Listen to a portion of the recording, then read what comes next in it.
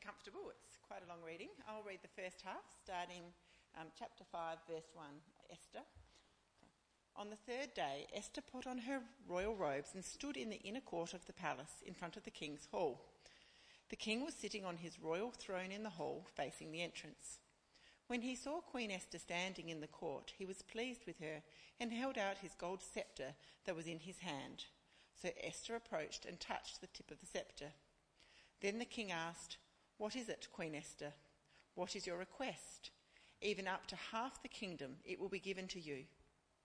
"If it pleases the king," replied Esther, "let the king, together with Haman, come today to a banquet I have prepared for him." "Bring Haman at once," the king said, "so that we may do what Esther asks." So the king and Haman went to the banquet Esther had prepared. As they were drinking wine, the king again asked Esther, "Now, what is your petition? It will be given to you. And what is your request? Even up to half the kingdom, it will be granted." Esther replied, "My petition and my request is this. If the king regards me with favour, and if it pleases the king to grant my petition and fulfil my request, let the king and Haman come tomorrow to the banquet I will prepare for them. Then I will answer the king's question." Haman went out that day happy and in high spirits. But when he saw Mordecai at the king's gate and observed that he neither rose nor showed fear in his presence, he was filled with rage against Mordecai. Nevertheless, Haman restrained himself and went home. Calling together his friends and Zeresh's wife, Haman boasted to them about his vast wealth, his many sons, and all the way the king had honoured him, and how he had elevated him above the other nobles and officials. "And that's not all," Haman added. "I am the only person Queen Esther invited to accompany the king to the banquet she gave, and she has invited me along with the king tomorrow. But all this gives me no satisfaction as long as I see that Jew Mordecai sitting at the king's gate." His wife Zeresh and all his friends said to him, "Have a pole set up reaching to the height of 50 cubits, and ask the king in the morning to have Mordecai impaled on it. Then go with the king to the banquet and enjoy yourself." This suggestion delighted Haman, and he had the pole set up. That night the king could not sleep, so he ordered the book of the Chronicles, the record of his reign, to be brought in and read to him.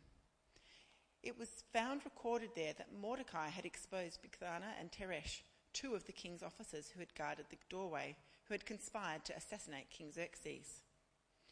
"What honour and recognition has Mordecai received for this?" the king asked. "Nothing has been done for him," the attendants answered. The king said, "Who is in the court?" Now Haman had just entered the outer court of the palace to speak to the king about impaling Mordecai on the pole he had set up for him. His attendants answered, "Haman is standing in the court." "Bring him in," the king ordered. When Haman entered, the king asked him, "What should be done to the man the king delights to honour?" Now Haman thought to himself, "Who is there that the king would rather honour than me?" So he answered the king, "For the man the king delights to honour, have him bring a royal robe the king has worn, and a horse the king has ridden, one with a royal crest placed on its head. Then let the robe and horse be entrusted to one of the king's most noble princes. Let them robe the man and the king delights to honour, and let him lead the horse through the city streets, proclaiming before him, 'This is what the Lord has done for the man the king delights in.'" "Go at once," the king commanded Haman. "Get the robe and the horse, and do as you have suggested for Mordecai, the Jew who sits at the king's gate. Do not neglect anything you have recommended." So Haman got the robe and the horse. He robed Mordecai and led him on horseback through the city streets, proclaiming before him, "This is what is done for the man the king delights to honour."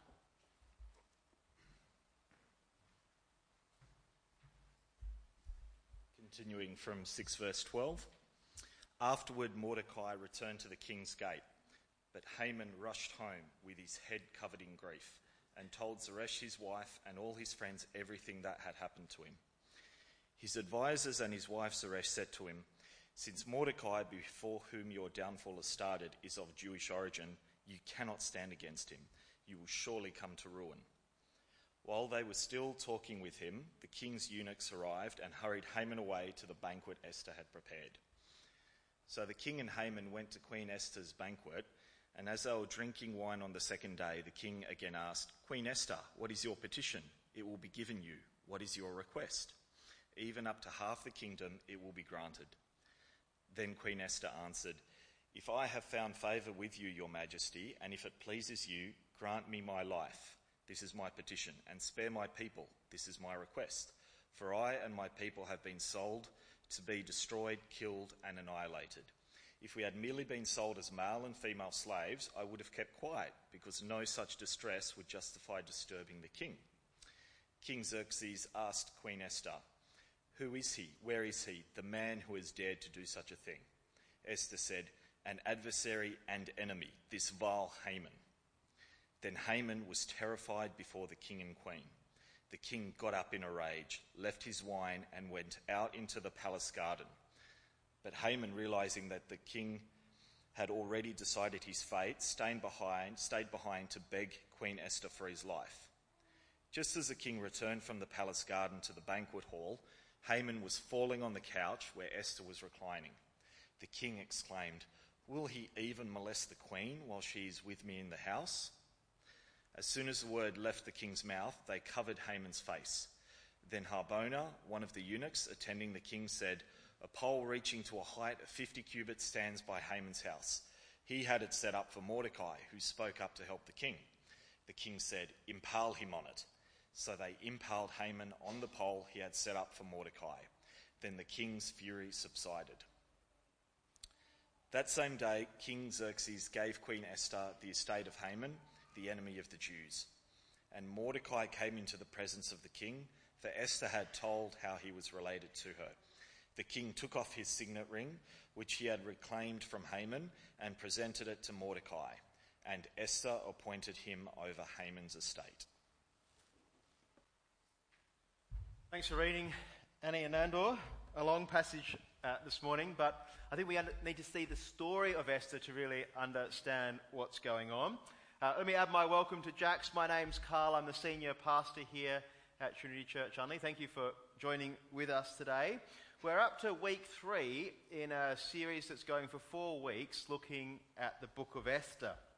If you haven't done this yet, I'd recommend that you try and find a half hour or 45 minutes at some time in the week to sit down and read the story from start to finish. It's a wonderfully gripping story with lots of irony and lots of humour in it. It's overall the story about the potential annihilation of the Jewish people, and yet as dark as that is, it's also one of the most humorous books in the Bible. So I'd encourage you to go away and read it in its entirety. The big idea for you today, the big thing that I'd love you to take away from this passage is really very simple. It's this: we are not in control, but God is. There's a big idea. It's simple. We are not in control, God is. I'd love you to go away today remembering that, if nothing else, from these chapters in the middle of the book of Esther. It is a story, and because it's a story, we really do need to understand what's going on in this story. So if you're joining us just for the first week this week, let me kind of try and fill you in on what's been happening in the book of Esther. It's a story that's set about 500 years before Jesus lived on earth. It's set in the Persian Empire, which at the time was the superpower of the day. The Persian Empire stretched from the east through to the west. It's kind of the entirety of the known world at the time. In Esther, in the book of Esther, we meet the king of Persia at the time. His name is King Xerxes. We've seen him to be a very wealthy king and Persia to be a wealthy nation. But we've also seen that the king's a bit flaky. He's able to be manipulated, and his advisors seem to push him around. He's also not potentially the wisest of kings. He makes rash decisions when he's drunk. It's important for you to know that before the Persians ruled the world, the Babylonians were in charge. And during the time of the Babylonians, they defeated Israel, they ransacked Jerusalem, destroyed the temple, and they deported many of the Jewish people into the land of Babylon, into modern-day Iran and Iraq. When the Persians came to power, they allowed the Jews to return back to Israel. Many of them did, and they started to rebuild the temple in the time that this story is written. But not all of the Jews returned to Israel. Two such examples are in our story, Esther and Mordecai. They're not living in Israel, but they are Jewish. Instead, they're living in the Persian city of Susa.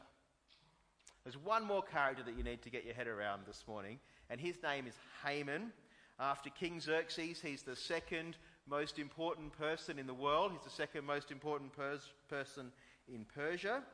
And it's important that you know that he's a descendant of King Agag, who was an Amalekite king, which means he has a long-running history of hatred towards the Jewish people. Last week we saw that was probably the source of the hatred between Mordecai and Haman. And this seems to be why Mordecai's bent not just on killing, why Haman's not just bent on killing Mordecai, but trying to wipe out the entire Jewish people. Last week we saw Esther as the queen resolved to become a mediator for God's people, and she said that she would go to the king whether she perished or not. Now today we've read a lot of text. Thank you again, Bible readers, for taking us through those words. We're not going to go over every word today, I can assure you of that. You might be very thankful for that. Rather, we're just going to look at three things today. Those three things are in your leaflet. The first of those is I want us to see what has become a theme for the book of Esther, and that is I want us to see the providential work of God in this story. And we see this really clearly at the start of chapter 6. So if you've got a Bible, please turn with me to Esther chapter 6. I think it'll be on the screen behind me as well. Here's how Esther chapter 6 starts off. It says this: "That night the king could not sleep, so he ordered the book of the Chronicles, the record of his reign, to be brought in and read to him. It was found recorded there that Mordecai had exposed Bigthana and Teresh, two of the king's officers who guarded the doorway, who had conspired to assassinate King Xerxes. 'What honor and recognition has Mordecai received for this?' the king asked. 'Nothing has been done for him,' his attendants answered." In the book of Esther, one of the things you need to know is that God is never mentioned by name. Never in the whole book. But it seems like God is just behind the surface of the text almost everywhere you look. We've seen this already in the way in which Queen Vashti, the queen before Esther, refused to perform on one particular night for the king. We've seen that of all the virgins the king could have chosen, he chose Esther. You might wonder, why was Mordecai at the gate listening and overhearing that conversation to kill the king? Why was he there at that one particular time? Well, last week we saw dice being rolled, and we saw that playing out in the Jews being given the most amount of time before their annihilation. And here, the night before Haman is planning to kill Mordecai, the king can't sleep. And we're supposed to ask, I think, is this coincidence? And as we read through the book of Esther, we've got to conclude, no, it's not coincidence. Rather, God is alive. And he's active, and he's at work, and he's in control. Who rules the universe at this time? Is it King Xerxes? Is it Haman? Is he the one who's really in control? And the answer we keep coming up with as we read through this story is no. No, he's not in control. And so you might wonder, is it the US president who's in control today? Is it the Chinese president who's in control? Is it NATO who's in control of our world? Who's ruling the place today? Here in the book of Esther, we see God rules and God is in control. Now remember, this is King Xerxes. He's the most powerful person in the known world at the time, and he's having trouble sleeping. Now, no doubt you've all had a similar experience at some point in your life. You've had trouble going to sleep. What do you do when you can't sleep? Perhaps you get up out of bed and you go make yourself a cup of tea. I reckon that for most of us, at some point in that process, we turn to a book to start to read. Or maybe in our modern day world, you put your headphones in and you start listening to an audiobook. And when you do that, do you choose the most gripping of the audiobooks that you've got in your library? Do you turn to the most intense one? Well, not if you want to go to sleep, do you? You choose one that you know well, or a story that's really boring. You choose a story that's likely to put you to sleep. And so what does King Xerxes do? Or what does our author tell us? Well, the king chooses to have the book of the Chronicles, the record of his reign, read. Surely here, this is our author being a bit cute. A boring read. Let's get the king listening to what he's done in his life. Hopefully that'll put him to sleep. Can you see the humour in this story? And yet as the Chronicles are read, as the record of the king's life is read to him, Xerxes is reminded of Mordecai and how Mordecai saved the king from an assassination attempt. A moment of sleeplessness here leads the king to wanting to honour Mordecai. And all this is happening when the second most powerful person in the kingdom has decided to kill Mordecai. Indeed, he's already built a pole to impale Mordecai. It's a huge pole. It says it's 50 cubits high. That is kind of translated today to being about 23 metres tall. A pole stretching up into the heights. I know many of you have been wondering in the last few weeks, how does it even work? Impaling a person 23 metres up in the sky. I don't know. But it's grotesque, whatever happens, right? Haman is now in the king's palace. He's in the court. And he's come to speak about impaling Mordecai on this pole he's built for him at the very moment when King Xerxes is looking to honour Mordecai. And the way this plays out, there's no doubt, is there, the author wants us to see God at work. God's not working this. He's not working through the booming voice of a prophet or through a miraculous event of healing or through a powerful natural event like an earthquake or a storm or something like that. No, rather we see God providentially at work, controlling the normal events of life. A king not being able to sleep, a book being read, a set of dice being rolled, conversations being overheard. This is a really clear example, isn't it, of the way in which God works in our world today. And that's the first thing I want you to see from the passage that we've read today. The second thing I wanted to take a look at is the state of the heart of this man, Haman. In our reading today, we're given a pretty interesting insight, a perspective into what Haman is like. Remember, he's the antagonist in the story, he's the villain, and yet our author takes us in the text right into his home. We're given an insight into the conversation he has with his wife. We're taken right into his mind. You might say his heart's on view for us to see. We see this, I think, quite clearly in a couple of different places in the reading that was brought to us this morning. Come with me to chapter 5, verse 10. If you've got your Bibles there, I think it might come up on the screen as well. At this stage in the story, Haman's been asked to join the king and Queen Esther for a banquet. For Haman, life must seem pretty good at this point in time. There's only one problem, that's the pesky Mordecai. Let me read to you from verse 10 of chapter 5. Calling together his friends and Zeresh his wife, Haman boasted to them about his vast wealth, his many sons, and all the ways the king had honoured him, and how he had elevated him above the other nobles and officials. And that's not all, Haman added. I'm the only person Queen Esther invited to accompany the king to the banquet she gave.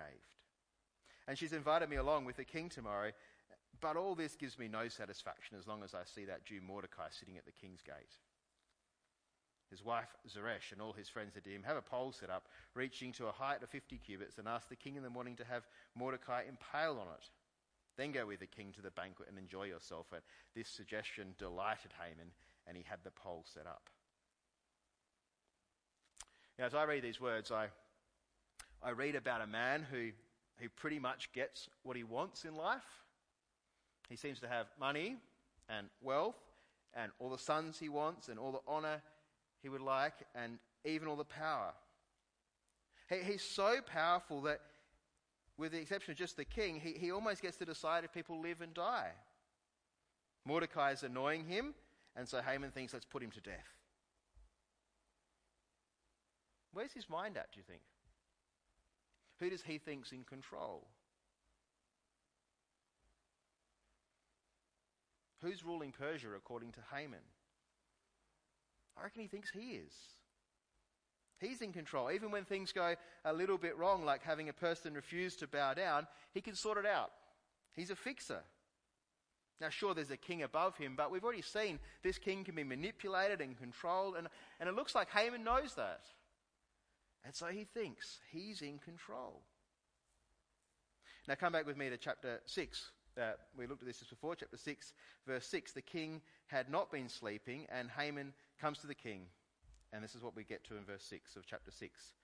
When Haman entered, the king asked him, "What should be done for the man the king delights to honour?"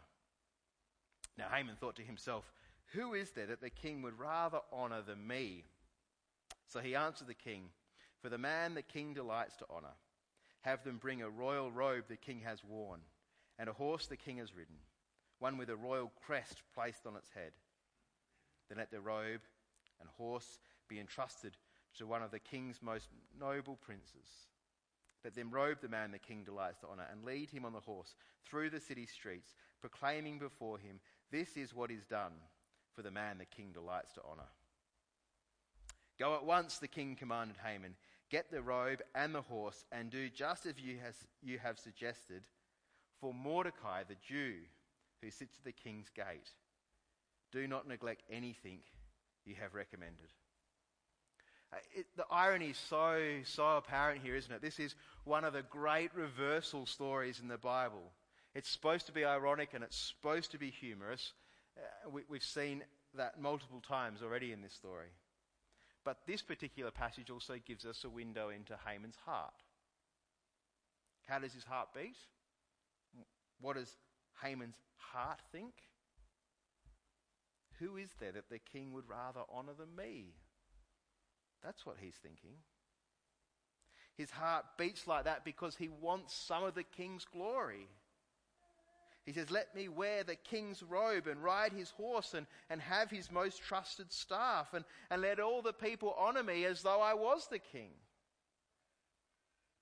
I think we see here a heart that's full of pride and full of hubris. I wonder if you've been reading this story over the last few weeks, like I've encouraged you to do, who do you find yourself identifying with in the story? Do you do that as you read a story? Do you find yourself identifying with a particular person? Maybe you found yourself identifying with Esther and her courage. She goes to the king saying, "If I perish, I perish." Or maybe you're more a kind of wise and crafty person. Maybe you see yourself kind of aligning with Mordecai in the story. And as I read the story, I'd love to have the courage of Esther. I'd love to have the wisdom of Mordecai. But as I read this story, I can't help feeling that Haman and I have a fair bit in common. And don't get me wrong here, I'm not set on annihilation or murder or anything like that. That's not the bit that we have in common. But our hearts. See, I think most of us, if not all of us, pride and hubris and even to an extent arrogance are just a bit about what we're like as people. Too often, at least for myself, I'm proud in a way that puts me out of step with God's own heart. In Australia, we're pretty good, aren't we, at kind of dealing with pride in that sort of really overt way. We're good at reducing people down when they get too big for their boots. But that doesn't mean that we don't suffer from pride. I reckon we just become good at hiding it and not displaying it. I think there's a diagnostic question in this passage for each of us. It's this: who is there the king would rather honour? What does your heart say? Maybe for you it's about intellect or workplace status or athletic ability or political astuteness. Do you know better than everybody else? I mean, you never say it out loud, right? But deep down, are you a faster and more competent worker than everybody around you? Or do you have real insight into how the world works? Have you got things figured? We don't need to be the loudest or the most extroverted person to be the proudest person. Pride is a state of our heart, isn't it? And hearts like this, they often end up in the same place, and that's thinking that they're in control. Haman was legitimately the second most powerful person in the Persian Empire. He had money and he had wealth and he had sons and he had honour, and that led him to thinking he was in control. And you can't really blame him in a way. The king we've seen is kind of a pushover, and Haman seems pretty cunning. He probably thought he had things all worked out. And that's what makes Esther such a great story, isn't it? It's the twist in the story. It's the reversal that comes next. Now, we've seen that with Mike's kids' talk today. This is a story about reversals. Our reading today, we see it's wonderfully funny, and yet it's very serious as well. This is about Haman's fate. It's Haman's adversary that ends up being given the honour that he thought was coming to him. And Haman suffers the indignity of leading his enemy Mordecai through the city streets. And shockingly, it's Haman who ends up impaled on that pole, 23 metres up in the air. And as readers, we've got perspective of hindsight, don't we? We can look back and see Haman's folly and his hubris, and we can kind of laugh at him thinking he was never really in control. God was always in control. He was there at every stage in the plot. Even his wife knew that. But it's not so easy for Haman to see it in the present. Can you see the big idea, though, that's running through these chapters? God is in control. Not Haman, despite him thinking he is. I think we can apply it to us today as well. God is in control today, not us. I think it's a good thing for us to remember, because we live in a part of Adelaide that's beautiful. It's a delight to live here. I think most of us choose to live here. We probably wouldn't live anywhere else. And for most of us, we can pay our bills and you know, we've got things sorted. Success at work, family well, house in order. And that's great, and we should give thanks to God for that. But the temptation when that's like that, isn't it, is to think we're in control. And the story of Esther is that God is in control, not Haman, not us. And if we really think God's in control, what does that mean for us? How does that change the way you do things? If God's really in control, does it change the way in which you make decisions in life? Here's Christopher Ash, who's a commentator that I've been enjoying reading as I've been working through the book of Esther. This is what he says, speaking about decisions. He says that every decision I make, I need to know and remember who rules the universe. Will I tell the complete truth? Remember who rules the universe. Will I be sexually pure? Remember who rules the universe. Will I forgive? Remember who rules the universe. Will I entrust my career, my family, my marriage, my health to the one who judges justly? Remember who rules the universe. Remember the man the king delights to honour. Here he's speaking about Jesus. He is seated at the right hand of God. I think it's really helpful for us to think through, how do we make decisions? Remember who rules the universe. And so I wonder, how do we protect ourselves from forgetting these things?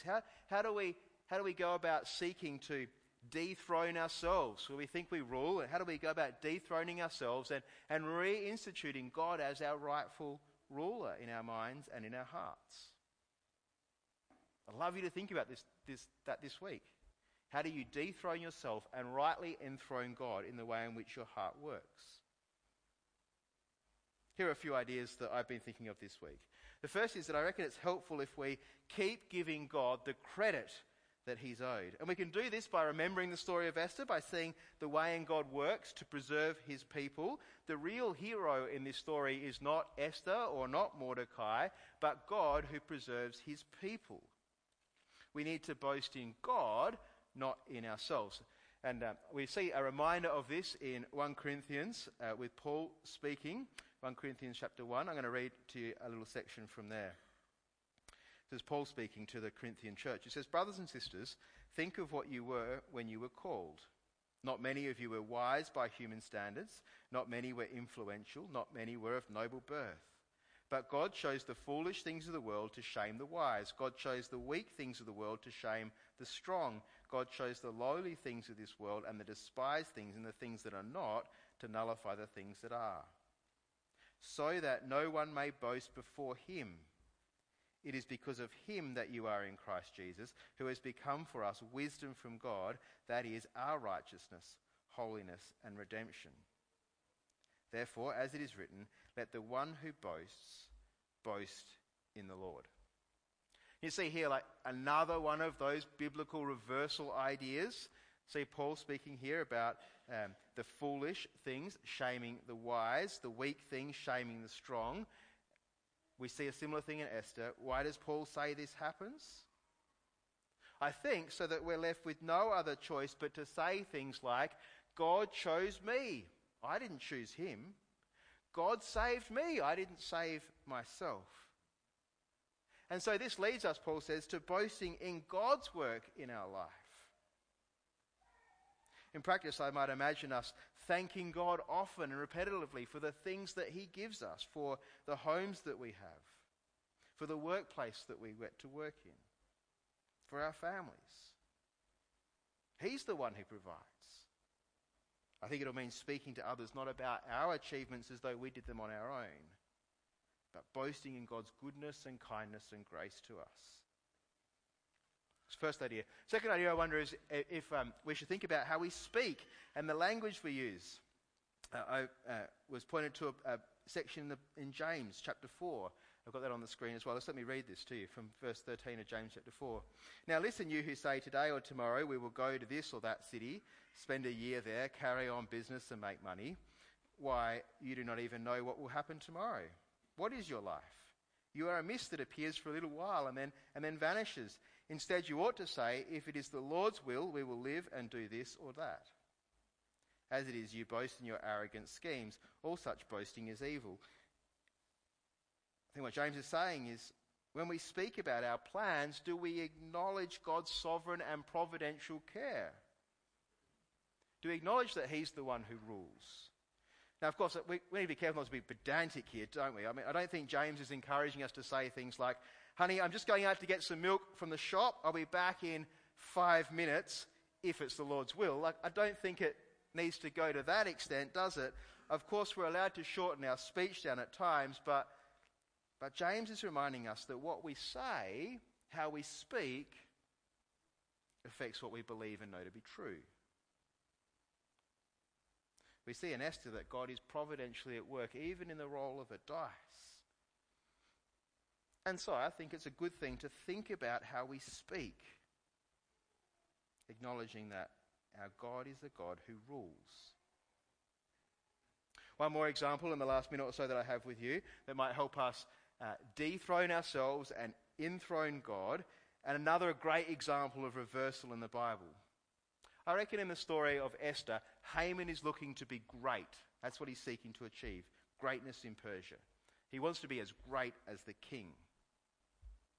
In the New Testament, Jesus shows us what true greatness looks like. And he says greatness comes through being a servant. In Mark's Gospel, in Mark chapter 10, some of the disciples have been arguing about who will be the greatest in glory. It's a great passage. Let me read to you from Mark chapter 10, verse 42. Jesus called them, that's the disciples, together and said, you know that those who are regarded as rulers of the Gentiles lord it over them, and their high officials exercise authority over them. Not so with you. Instead, whoever wants to become great among you must be your servant, and whoever wants to be first must be slave of all. For even the Son of Man did not come to be served, but to serve and to give his life as a ransom for many. I mean, this is probably the great reversal story in the Bible, isn't it? Whoever wants to be great among you must be your servant. And so Jesus, fully God, became a man in order to serve and give his life as a ransom for many. Here's what John Piper says. He says, we need a servant who dies for us, who sustains us. God serves you every day in your life with heartbeat and breath and food and a rising sun and rain and the Holy Spirit to enable you to do what you need to do, and lavish forgiveness. You are being served all day long, every day, by one from whom you deserve nothing. How this should affect us all to be servants. We've seen today that God is in control in the book of Esther. Not us, not Haman. We've seen this illustrated in one of the great reversal stories in the Bible, and yet as amazing as the reversal of Haman and Mordecai is, it's nothing really in comparison to the reversal we see with Jesus, who was fully God and yet came to serve us and did it by giving his life as a ransom for many. I hope the story of Esther reminds you that God is in control, but also helps us to remember how much our God has served us in and through the person of Jesus. I'm going to pray for us that we would give God the honour and the glory that he deserves, and that he would be at work in our hearts. Will you pray with me? Father, we thank you for this story of Esther. We thank you for what we have learned about Haman's heart and about your providential work in the world. We thank you that you're a God who's in control because we know you to be good and just and merciful. We thank you so much for the great reversal stories that we see in the Bible of the lowly being lifted up, the poor being made rich. And we thank you mostly for your Son Jesus, who rightly deserves all honour and praise, who became a servant for our sake. Amen.